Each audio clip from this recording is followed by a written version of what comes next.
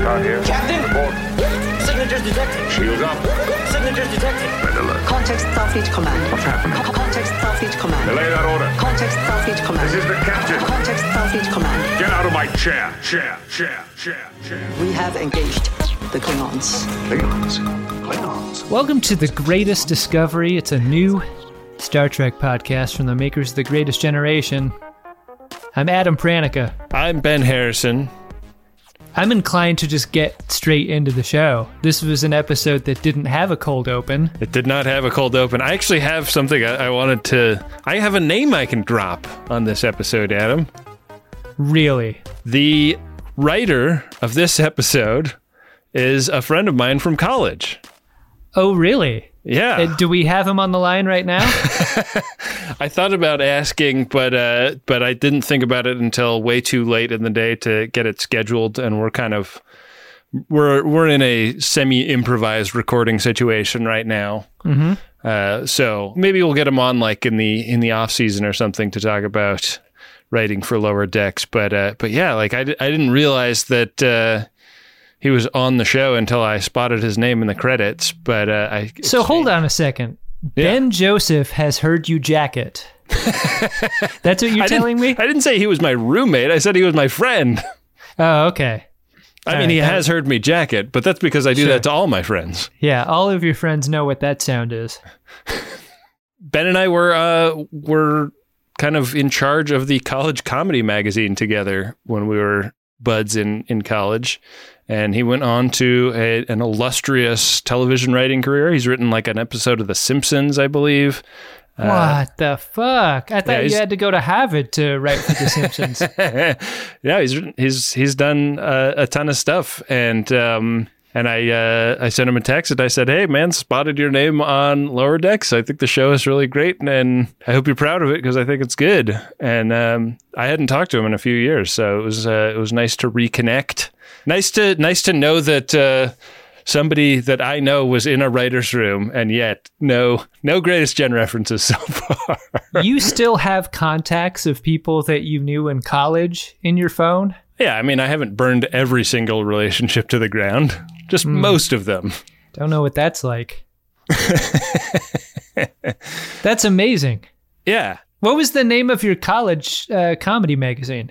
The Plague. NYU's comedy magazine is called The Plague, and I'm sure it's still going. It's been going for decades. It's NYU's kind of cargo cult version of the Harvard Lampoon. You know, it's like sure. It's a student club that gets a little bit of university money, but unlike Harvard, it doesn't have its own freestanding building. I really owe you an apology, Ben. I owe you an apology for so many things, but maybe the thing I owe you an apology for the most is that, like, I just relentlessly make fun of you for being a fucking dork. And yet almost every episode, I learn something that I am just like 10 out of 10 envious about. When I went to college, like I went to all of the like get to know your local improv team groups, and I was internet commenter of those moments. I was like, I'm too cool for that. I'm not going to do it. And so I didn't join anything cool, and I don't have much to show for my time in college. And here you are on our hit Star Trek podcast telling me about all the cool stuff you did in college. I mean, it was not cool. Like, nobody at NYU knows about The Plague. Like, is comedy cool yet? I feel like comedy was never cool, and then it was momentarily cool. Yeah. And that's where we're at. I mean, the history of comedy is a long history of deeply uncool people. Right. It's one of those things where, like, it's a student organization that has some kind of...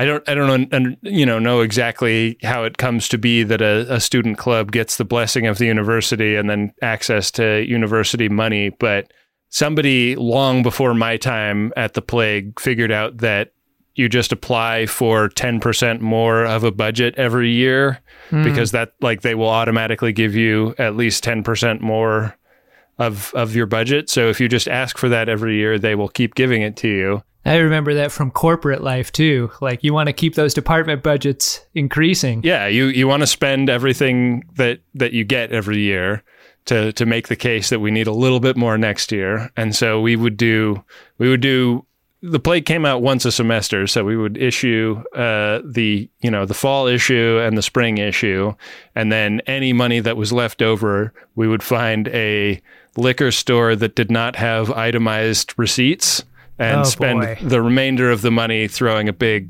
rager in, like a debaucherous drunken party in a student building that was like super against the rules to drink in.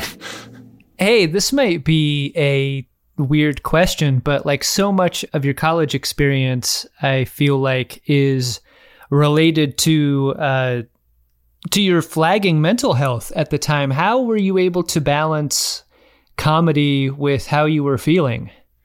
Well, I think by the time I got involved with the comedy magazine, I was kind of out of the woods, as it were. Not entirely, but like I was stable enough that I could participate in that. And like early on in being involved with that, it was just like show up to the Tuesday afternoon meeting if your class schedule permitted it, and submit one or two pieces for publication, and if you were lucky, they would make it into the magazine.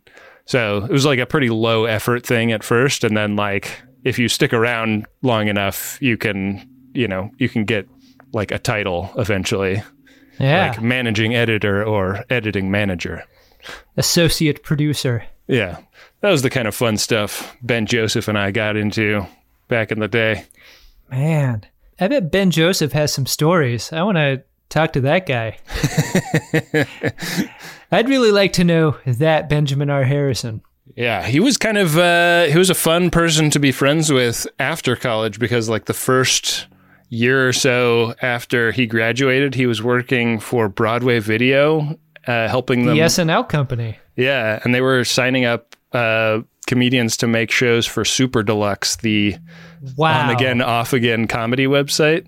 So he would just like get free tickets to tons of like stand-up shows and stuff around the city, and always had like a spare one if I wanted it. And we would just go and see a funny show. And then like after the show, Eugene Merman would be like, "Hey, what's up, Ben Joseph?" and would come over and talk to us for 5 minutes. No way. Yeah. He's always had a little edge. He was technically the vice president of the magazine when I was the president, but we all knew where the power really lie. Right.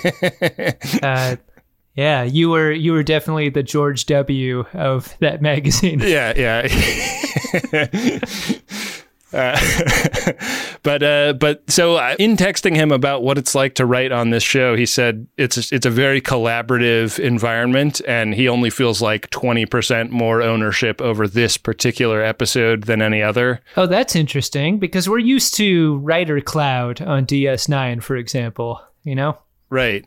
And Writer Cloud on DS9 can sometimes mean dog shit episode, but I think in a comedy writer's room, the jokes are, you're sourcing them from like a big group of people so that you can just really get the kind of joke density that a Star Trek Lower Decks has. Yeah, if you're going for half-hour comedy, that's what you want. Yeah, so anyways, I hope he's okay with me relating that to people, but I really like this episode. You mean he might have a problem with how complimentary you've been for the last 15 minutes? Yeah, I'm sure that'd be a big problem. I don't know if he has like an NDA, Well, that's all I'm saying.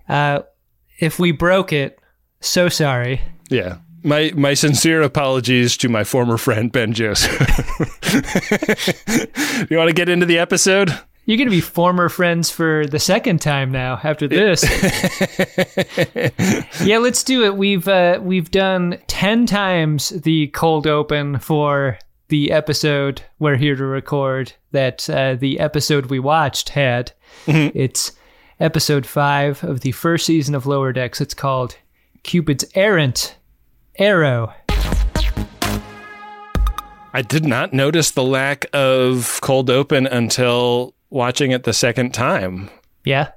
I came in on the title sequence and I assumed that like my the app had like saved a start time for me that was wrong, and so I rewound and had to watch the CBS All Access logo a second time. Evidently, it's a statistical rarity in Star Trek for that to happen. It's only happened 2 or 3 times, I think. Wow, I like it.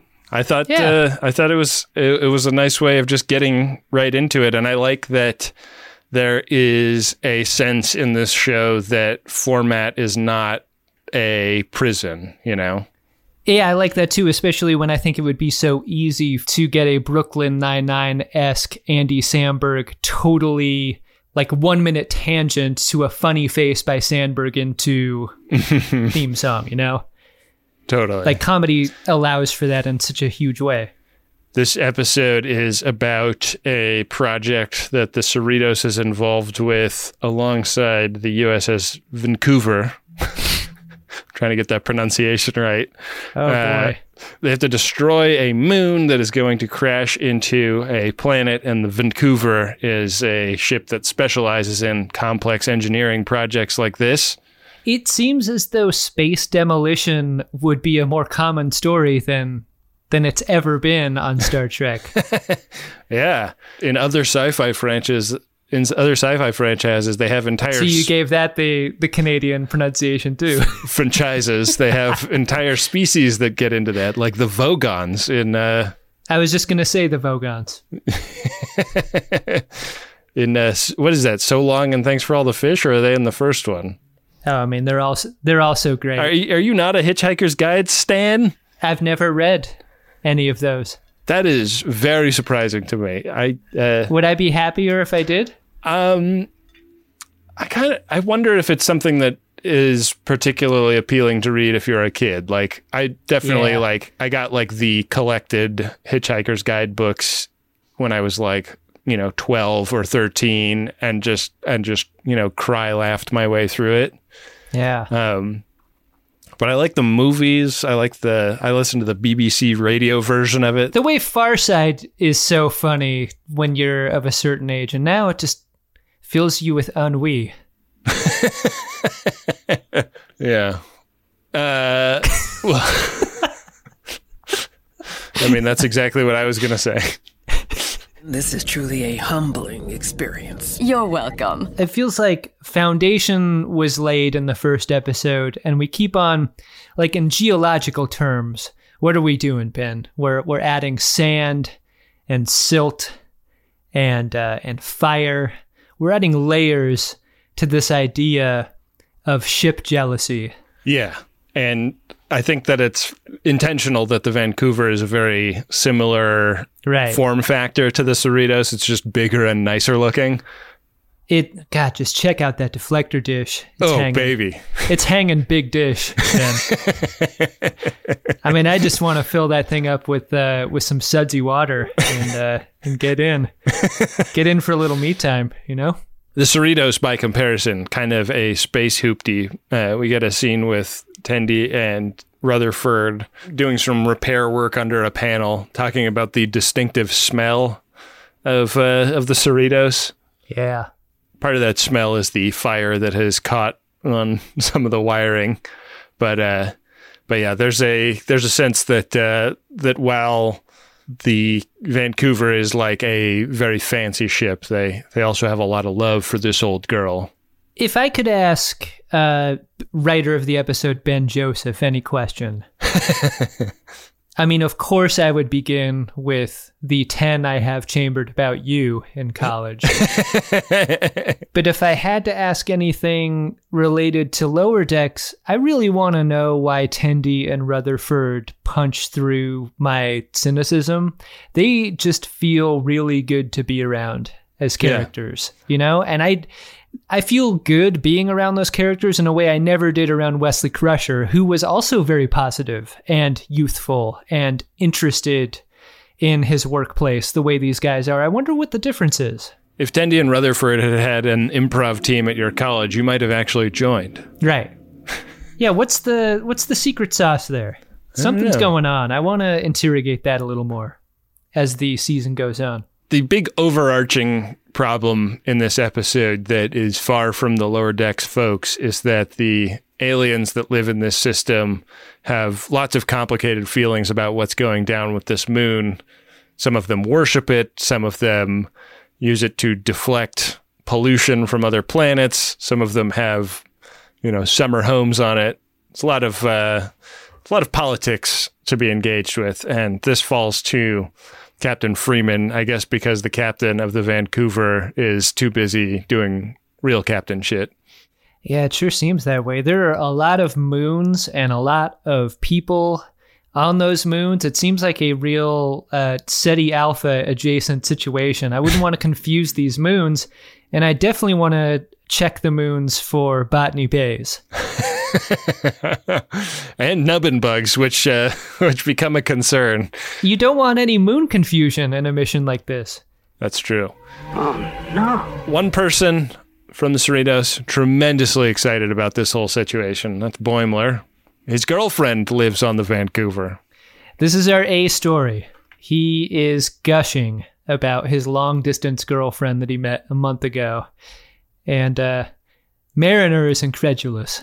I think if I was Boimler, Mariner's incredulity would be way more actively insulting to me. Right. I would take more umbrage with it than he does. But he seems to almost ignore how great her disbelief is at the idea that he has a real live girlfriend. Boimler seems bulletproof to other people's cynicisms and doubts in a way that makes me wonder how his childhood went. He seems like someone who has lived a sheltered life. Oh, that's interesting. Yeah. I mean, that's kind of the story with Mariner, though, right? Like, she's kind of still living a sheltered life in a way. Yeah. The big prize that Rutherford and Tendi are looking for in their attachment to Vancouver duty is the T-88. This is it seems to be some kind of diagnostic device that is not available to the crew of the Cerritos, but they do have on the Vancouver, and that's a great excitement to them. They just can't wait to get their hands on these things. And I noticed that the T-88 has a purple stripe, which I wonder if that's just indicative of the good new shit in Starfleet in this era. That's quality stuff. Yeah. Also quality is Boimler's girlfriend. Boimler is like Boimler's the guy waiting at the airport back when you used to be able to wait at the gate with flowers and chocolates. Except Boimler has brought a Geordie Ruxpin bear with him. And if you were to play the tape inside that bear, it would say, "Hi, my name is Geordie Ruxpin. Can I make a holodeck simulation of you to kiss? I noticed your coolant is leaking. I'd like to roll under your blast door. I've committed a terrible crime. When I touch the bulkhead, it feels like I'm touching you. I like hairstyles that look like calzones. I grew a beard for one episode. Oop, there it goes. People keep exploiting my visor for security reasons. I'm the reason the D was destroyed. Hey, want to make climbing spikes out of rocks? Let's use this phaser. Geordie Ruxpin, not appropriate for children under the age of 16. No. Barb Brinson, voiced by Gillian Jacobs, yet another guest star in the murderer's row of guest voice stars on this show. Yeah. Really doing great voice casting. It's been really fun. She shows up, as promised, a attractive, actualized woman that is interested romantically in Boimler. And right. does not appear to be a hologram, does not appear to be a pod person, and in the background, Mariner is just like kind of a mix of incredulous and nauseated by the relationship these two seem to have. There's kind of a triangle of tension here, Ben, because there's Bradward and Barbward is who they'd be in like grocery store gossip magazines. USS Weekly. Right. Yes. And then there's conflict coming from a couple of different directions. It's the idea of jealousy that Bradward has for Jet, the hella cool crewman of the Cerritos who used to date Barb. And then from the other direction, there's Mariner and her disbelief of Barb being a real person who's attracted to Bradward. Yeah, and I detected some jealousy there too. Like, I think that maybe the moment that most typifies this is the fact that she is impressed that Barb is a lieutenant. Yeah. Like, she doesn't give a fuck about lieutenants at all. It's like that thing in high school where, like, a freshman boy never dated a junior girl. Right. Never worked like that. No. There's no way for a freshman boy to impress a junior girl. It's impossible. When you're in high school. And yet, many out of high school guys were able to impress junior and senior girls in my high school enough to, like, go to prom with them. Wow. In a fucking creep show kind of way. Yee. We didn't have proms at my high school, but we had dances that nobody would go to with me. So somewhat comparable, I guess. That is just as bad. Jet just seems so cool. Yeah, he's got that triangle-shaped torso. Yeah. He's got a very easygoing attitude. He seems fun to be around. He's got inside jokes with Barb. Yeah. There is zero evidence that Jet has kept the candle lit for Barb here. It is all imagined by Bradward. Right. This is the corrosive effect of jealousy, though. Yeah. You start seeing ghosts. These ships are haunted. And what Jet has to say to Barb is that there's been some developments, W/R/T, the political situation, and they aren't going to be doing the implosion of this planet quite on the timeline that they'd been thinking. We gotta recalibrate the whole goddamn containment field. She immediately realizes that means her date with Bradward is not happening anytime soon. There's a moment here that I only picked up on during the second watch through, which was before Barb leaves Bradward. She gives him a great big sniff, like right around the scalp. Oh. Before taking off. And I think this is foreshadowing that you appreciate the second time through. This is the moment where you know something is up in a pheromonal way. I kept looking at the back of Ensign Boimler's head to see if there was a must hair at any point. I didn't catch a moment like that, but that's a great catch by you. We meet a tertiary character here named Ron Docent. Ron's the guy who's going to distribute the T-88s to Tendi and Rutherford and sort of inspires a competition between them. He says whoever finishes their job first gets to keep theirs. And this is going to be kind of a B story that runs in the background here of really our A and our C. Right. It's a sandwich episode. Speaking of rows of murderers, Adam, Ron Docent is, I believe, played by Matt Walsh from Upright Citizens Brigade. It's true. Did you know I had the title line in Out of Africa?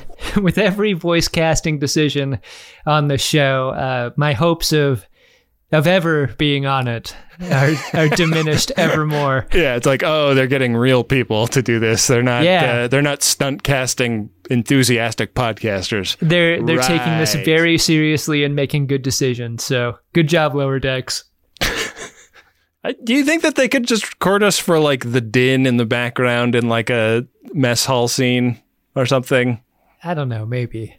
I still believe this is going to be the longest running Star Trek series ever. I think we'll get our shot eventually. Maybe season 7 Lower Decks is our time to shine.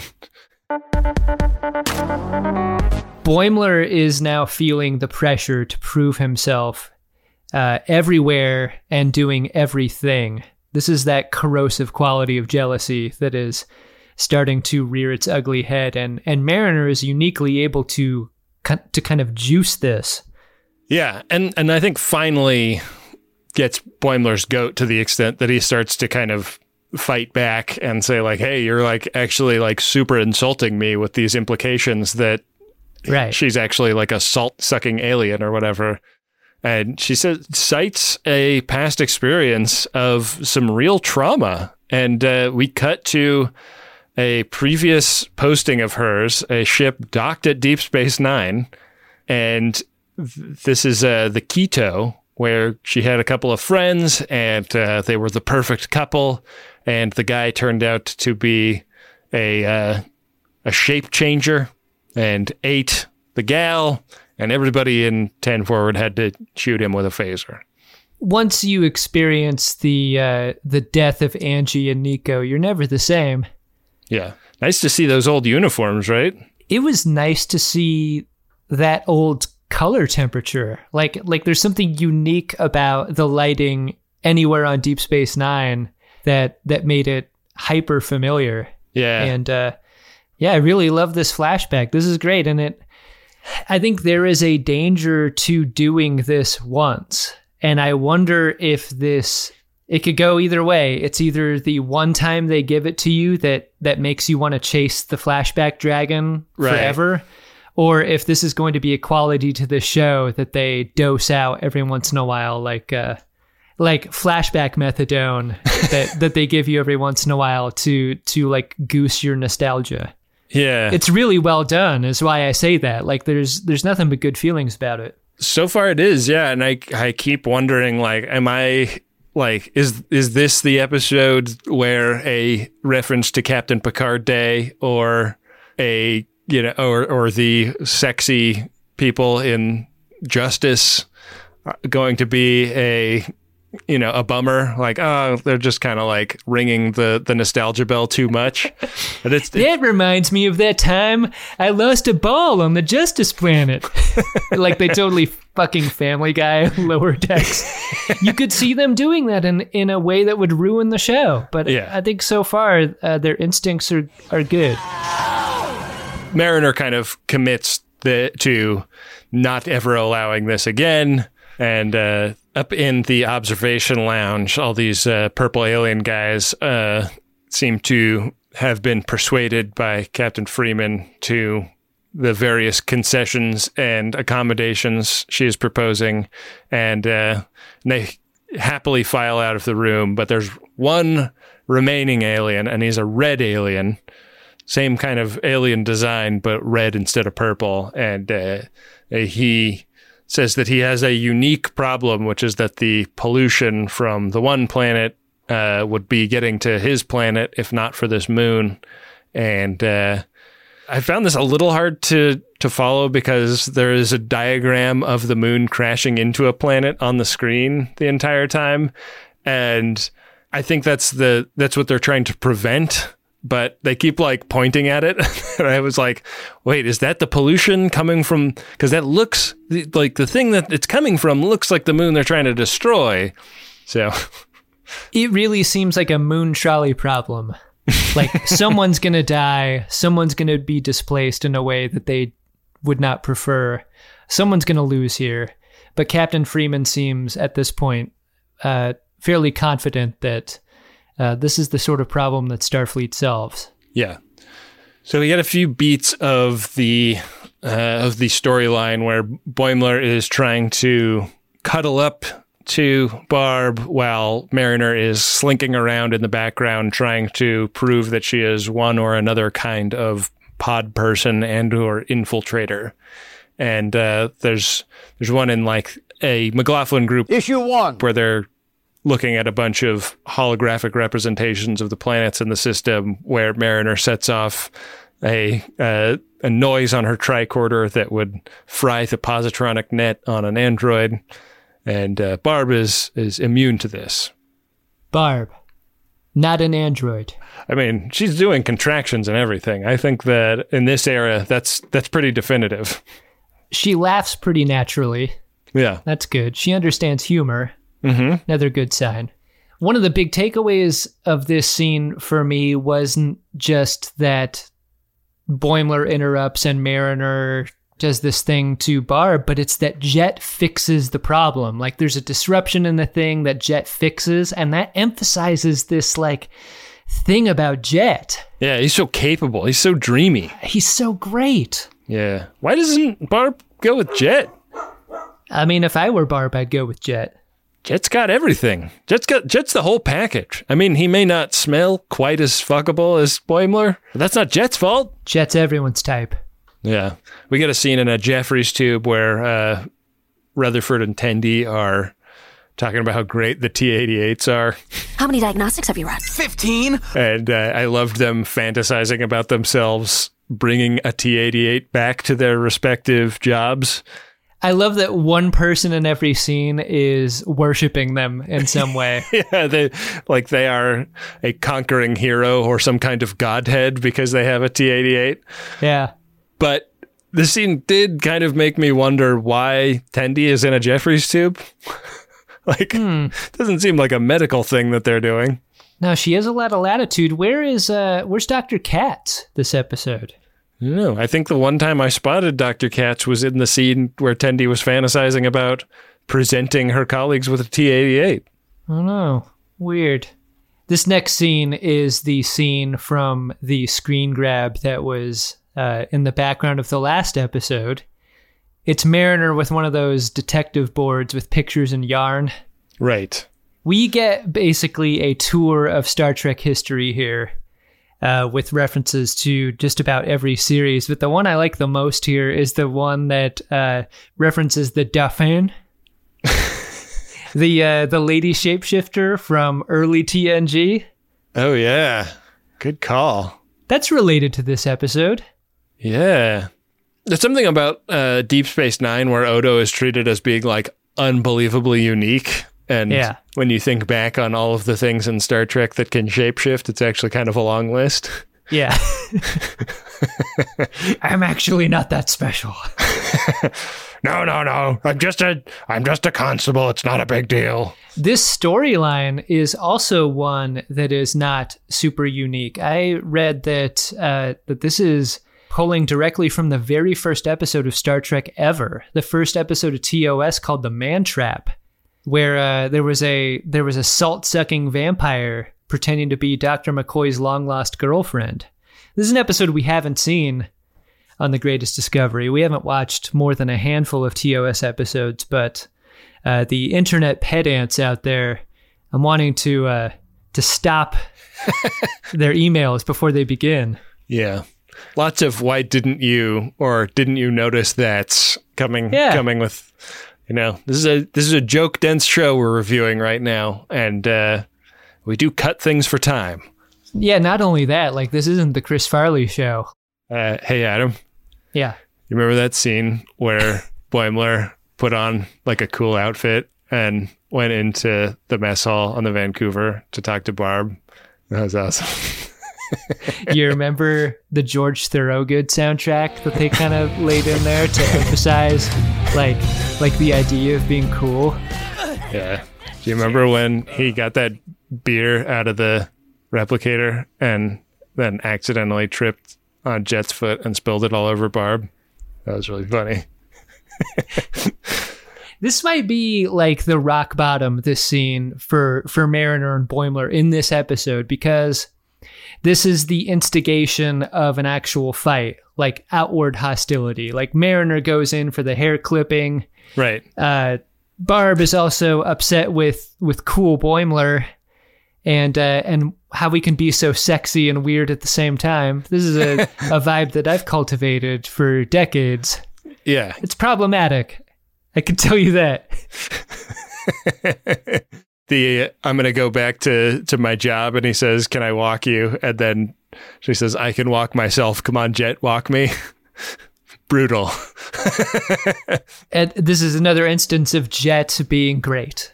Yeah. Jet's so awesome. Jet rules. I loved how Mariner, like, at this point looks like she's, like, totally lost sleep over this. She looks like Mirror Boimler did in that last episode with, like, the very shadowy under eye, and like she's got pig pen squiggles coming out of her hair. Yeah. To emphasize how disheveled she is. Yeah, she's exhausted, and she really sinks to rock bottom when she attempts to prove that Barb has a tail by pulling Barb's pants down in the shuttle bay. I love that Barb's uniform says medical, but her underwear says command. Oh, so the carpet does not match the drapes. See what I'm saying? Yeah. I want to know more about Starfleet issued underwear, mostly. Do you get to pick your own? I mean, like, replicator underwear's got to be bad, right? Man, you know that stuff has that silver thread in it, right? Oh, so it's like antimicrobial? I bet. That'd be nice. You never see the Starfleet pitting out, do you? No, nobody ever gets ultra sweaty on one of these ships. That'd be fun. I mean, there was a little bit of that in Naked Now. Yeah. Like there were like beads of sweat, but like sweating through the uniform is something that I personally would like to see more of. I agree. Let's see a lot more sweat. Barbward. Is that what their collective name is? Barbward? What did you call him? Barbler? Burble? Barbler sounds like something you smoke marijuana out of.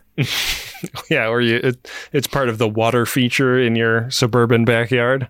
This is a scene where Mariner steps on a husk that she believes to have come from Barb, right?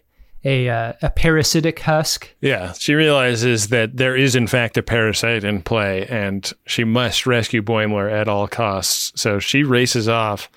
But then we cut to Lieutenant Commander Docent's office, where he is meeting with Tendi and Rutherford and confirming that they've both done a great job with the T-88, but the big reveal is that in order to keep the T-88s that he is promising them, they are going to be transferred to the Vancouver, and that means they're going to be away from their friends, and they're very upset about this. This appears to be the first officer we've ever met on Lower Decks who isn't completely supportive of a career move by a subordinate. I was blindsided by this. I thought this would be a rule of three style job change. But no, Docent is working toward a non-consensual transfer here. I kind of wondered if this was headed in the direction of Docent has the same kind of parasite on him that Barb has on her, and the Vancouver is actually it's essentially a nubbin ship that is nubbining around, and he's trying to get himself onto the Cerritos to spread the nubbins. Right. I thought he may be the Remick of this episode. Yeah. God, if there's ever a series that could revisit the nubbin bugs, this is it, man. It's this one. I can't wait. So Mariner is running and running and running and trying to find Boims. And Boims and Barb have the benefit of a head start. It appears as though they've already gone toward one of these platform ships that are surrounding the moon that's being destroyed. And Mariner spacewalks out to one. Yeah. Yeah, she kind of like Super Mario platformers her way to the one that Boimler is supposedly on. The bit we glossed over here was the fake authorization code for a site-to-site transport. Yeah. That was awesome. Mariner 8 is so plausible. I can't believe the guy didn't just let it happen. I know. But yeah, she finds Boimler kind of in the afterglow of some sexy times. He's nude. Get the tiled out dong. Not a generous black bar over his package there. I was just gonna say that I feel like neither generous nor ungenerous, just a very standard black bar. Yeah, he's pretty average. Is there going to be like a too hot for TV release of this show? Because they're beeping a swear or two every episode, and now we have a nudity that's deleted out. I've long believed that physical media is dead, but if the promise of the Blu-ray on season 1 of Lower Decks is seeing Boimler's dong, then I mean, I might just be a buyer. I mean, the only reason I want to see the Simpsons movie in theaters was so I could see what Bart's dick looked like. Right. I also wanted to hear Homer say motherfucker. This is one of the scenes of the video package, I think, that was rolled out when they announced Lower Decks. And I remember it being one of the triggers for a type of Star Trek fan that reflexively said, this isn't my Star Trek. What's up with the nudity in the black bar and the sex jokes? This isn't my Star Trek, they said. But how interesting is it that so many of these scenes in that video package have revealed themselves to be, in context, really funny and not Star Trek. No, it's a very fun moment. I love the way the script gets Boimler out of the scene by having him like trip and fall over and knock himself out. Yeah. Because we need Barb and Mariner to become friends with each other. They didn't turn the little black box like in a direction that sort of lays gently on a thigh. That would have been nice. But yeah, like this is like the first time I've seen this in Star Trek. Like they're like the dramatic math of this scene requires this character to not be in it and these two characters to be in it. Mm-hmm. Drop a banger and have the one character pass out. Like, right. Perfect. Barb and Mariner sort of argue fight their way to an understanding. Right.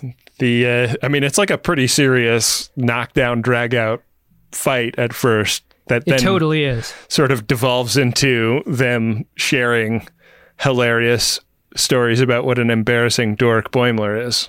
They're mirror images of each other in their accusations, though, which I thought was a neat conflict flourish. You know? That Barb has been harboring suspicions that Mariner may be a parasite person the entire time. Right. The thing they have in common is being audience for Boimler's many fuck-ups, and they are legion.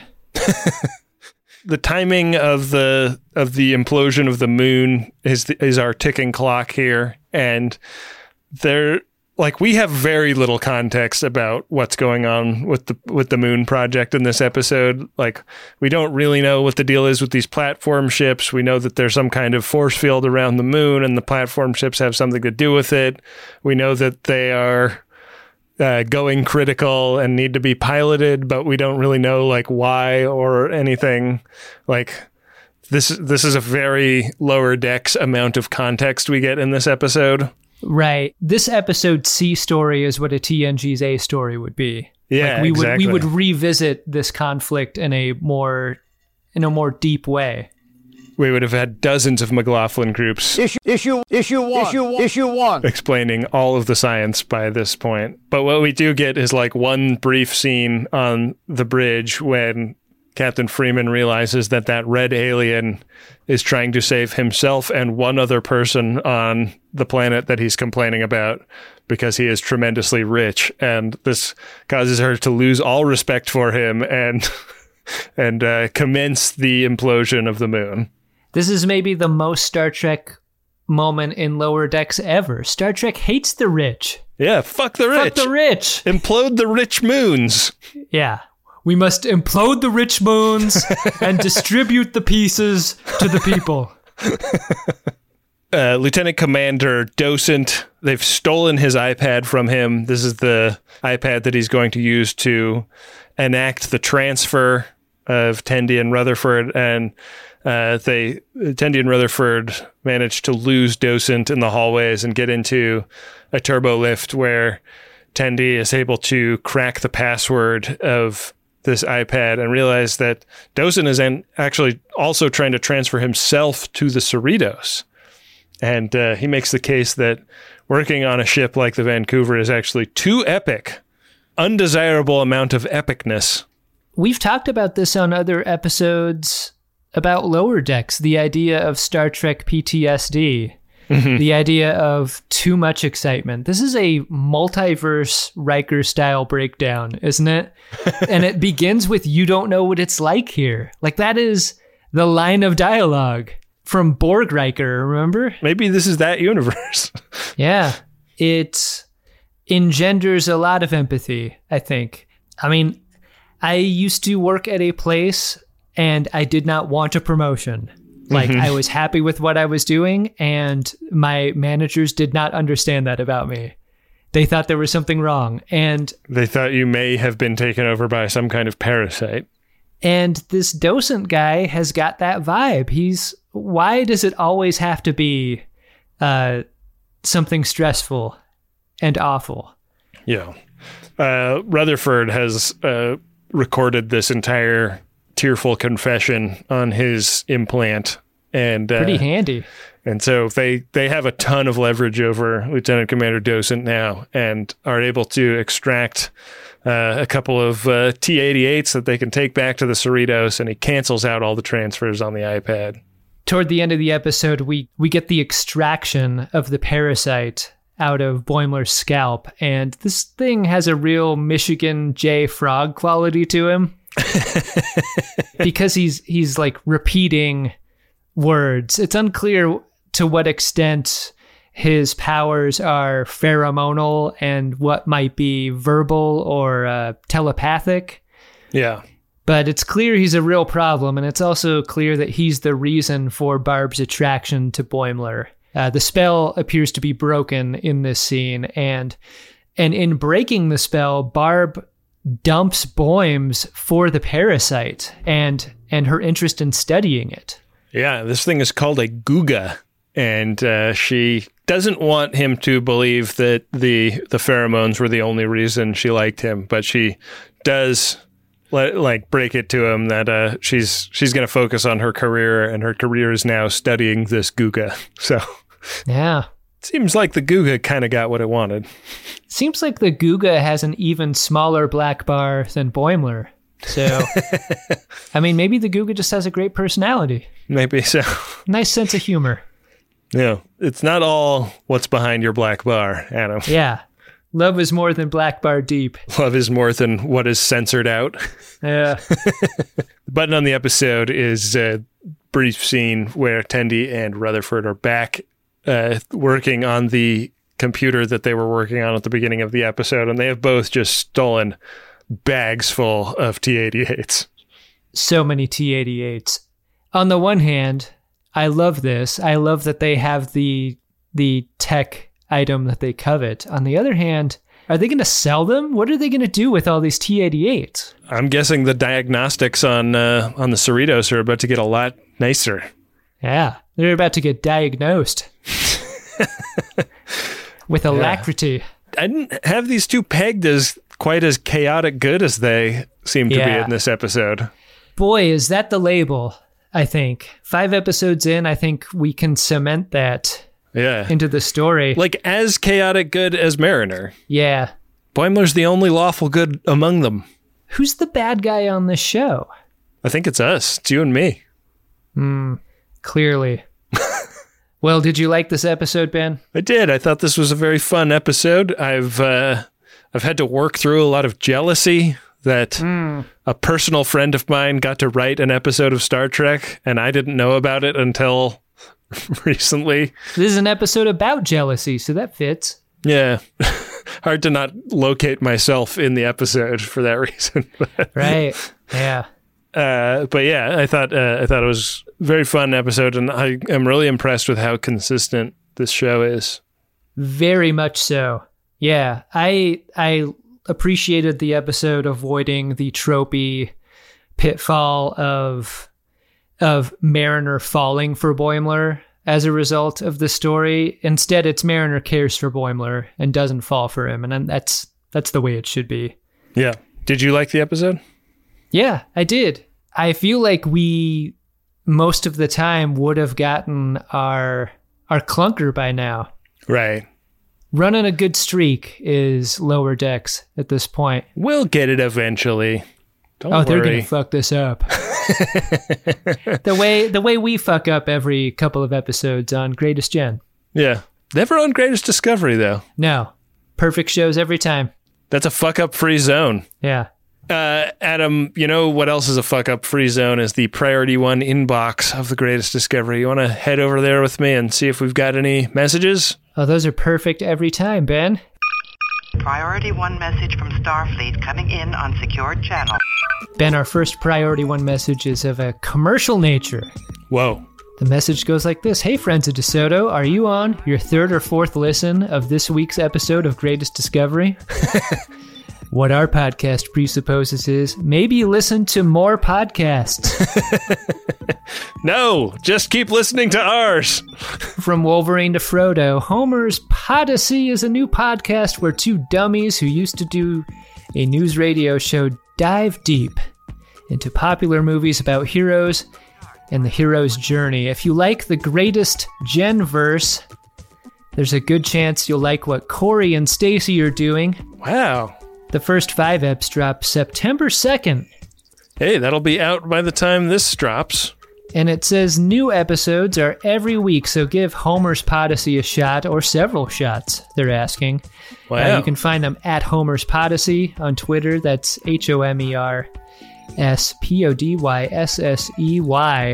And you're also going to find that on all the podcatchers everywhere. Man, that sounds like a great show. I really envy people that have professional broadcasting skills to bring to podcasting. It sounds like Corey and Stacy have done it for real, so now they're doing it for fun. Give them a listen. I like the burst mode too, right? Dropping 5 eps on one day. Yeah. We should have done that with Friendly Fire. Release all 30 episodes we recorded before we released anything. Yeah, that would have been great. Instead, we just ate up that runway over the course of a couple months and then stressed ourselves out.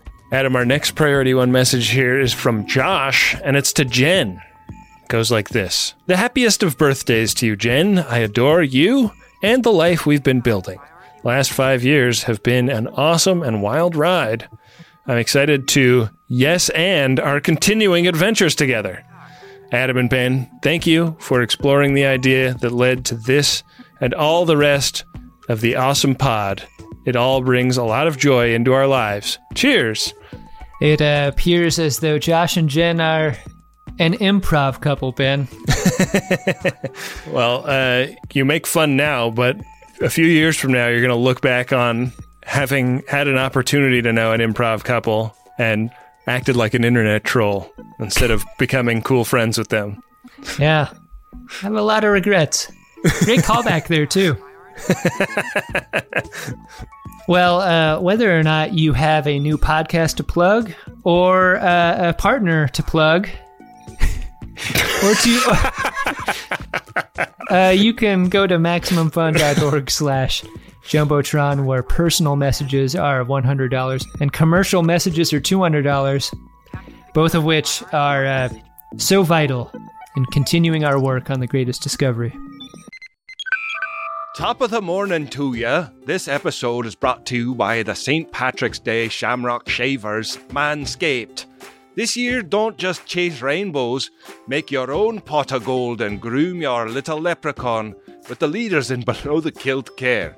I didn't make that up. That's actual copy sent to us by the great folks over at Manscaped, who make the shaver that I use downstairs on my little leprechaun.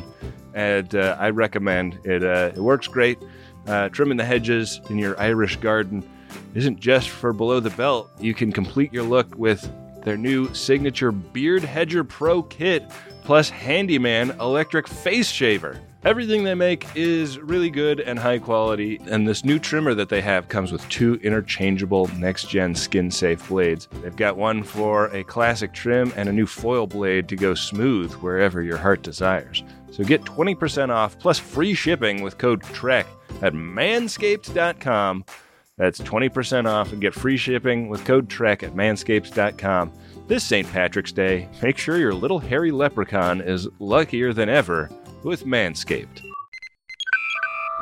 I spent a lot of last week sick in bed, and one thing I was so happy I had when I needed something to eat but didn't really have the energy to cook myself something was Factor meals. Got a couple of these in the fridge at all times, and they are delicious, fresh, never frozen, chef-crafted meals. And they're ready to go in just about 2 minutes. And this is convenience food that is actually tasty and full of real ingredients and not hyper-processed crap. And they got you covered all throughout the day. They got pancakes, smoothies, grab-and-go bites, and you can get as much or as little as you need by choosing your meals every week.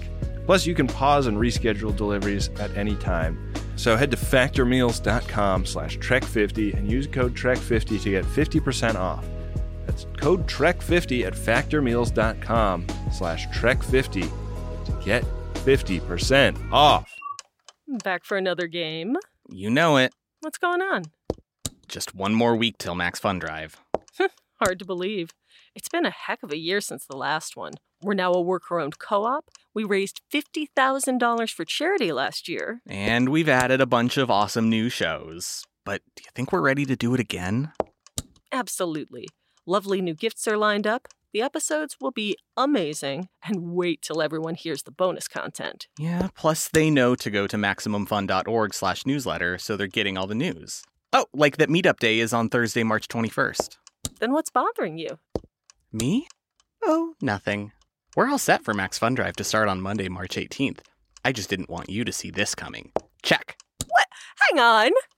Most of the plants humans eat are technically grass. Most of the asphalt we drive on is almost a liquid. The formula of WD-40 is San Diego's greatest secret. Zippers were invented by a Swedish immigrant love story. On the podcast Secretly Incredibly Fascinating, we explore this type of amazing stuff. Stuff about ordinary topics like cabbage and batteries and socks. Topics you'd never expect to be the title of the podcast. Secretly Incredibly Fascinating. Find us by searching for the word secretly in your podcast app. And at MaximumFun.org.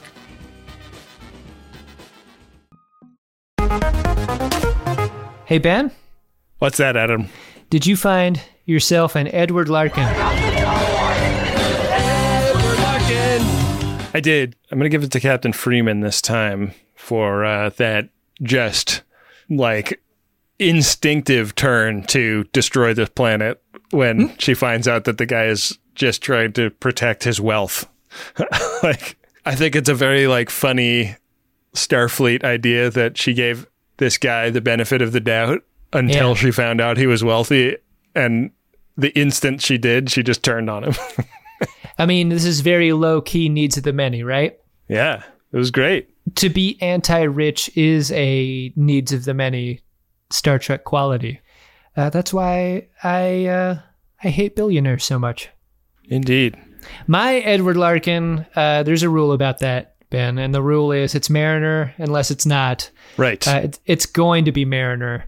And I think it's Mariner because she gave me the biggest laughs this episode. I alluded to this earlier. Maybe this can be a segment going forward, but the very biggest laugh I got from the episode was during her dash through the corridors. Uh-huh.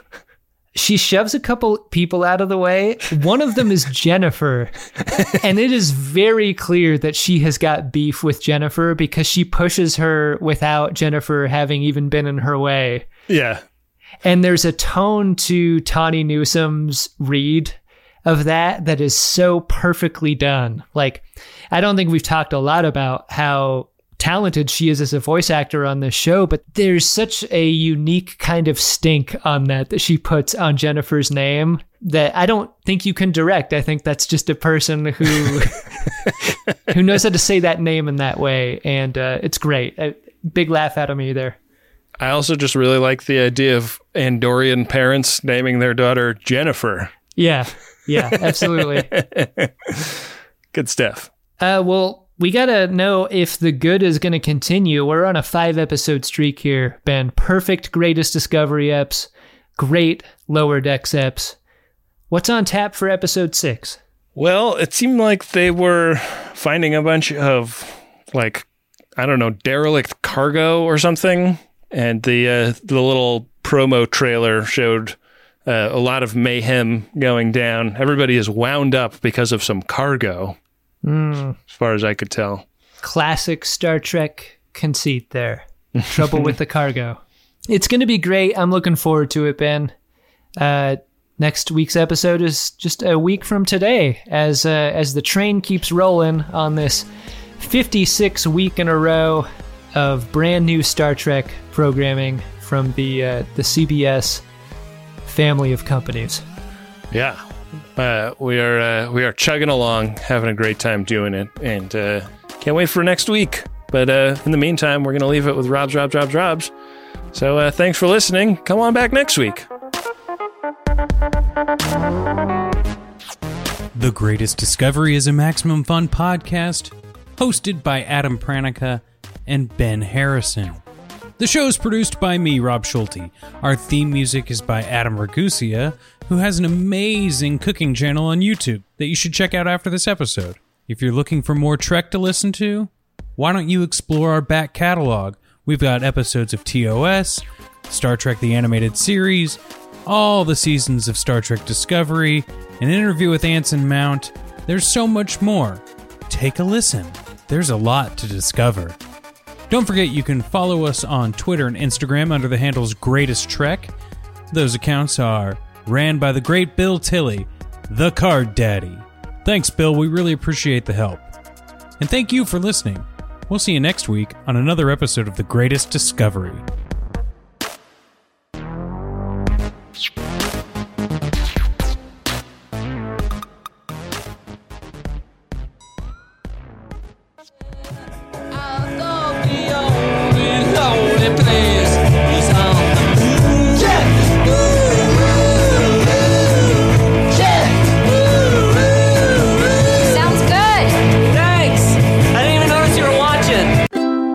MaximumFun.org. Comedy and culture. Artist owned. Audience supported.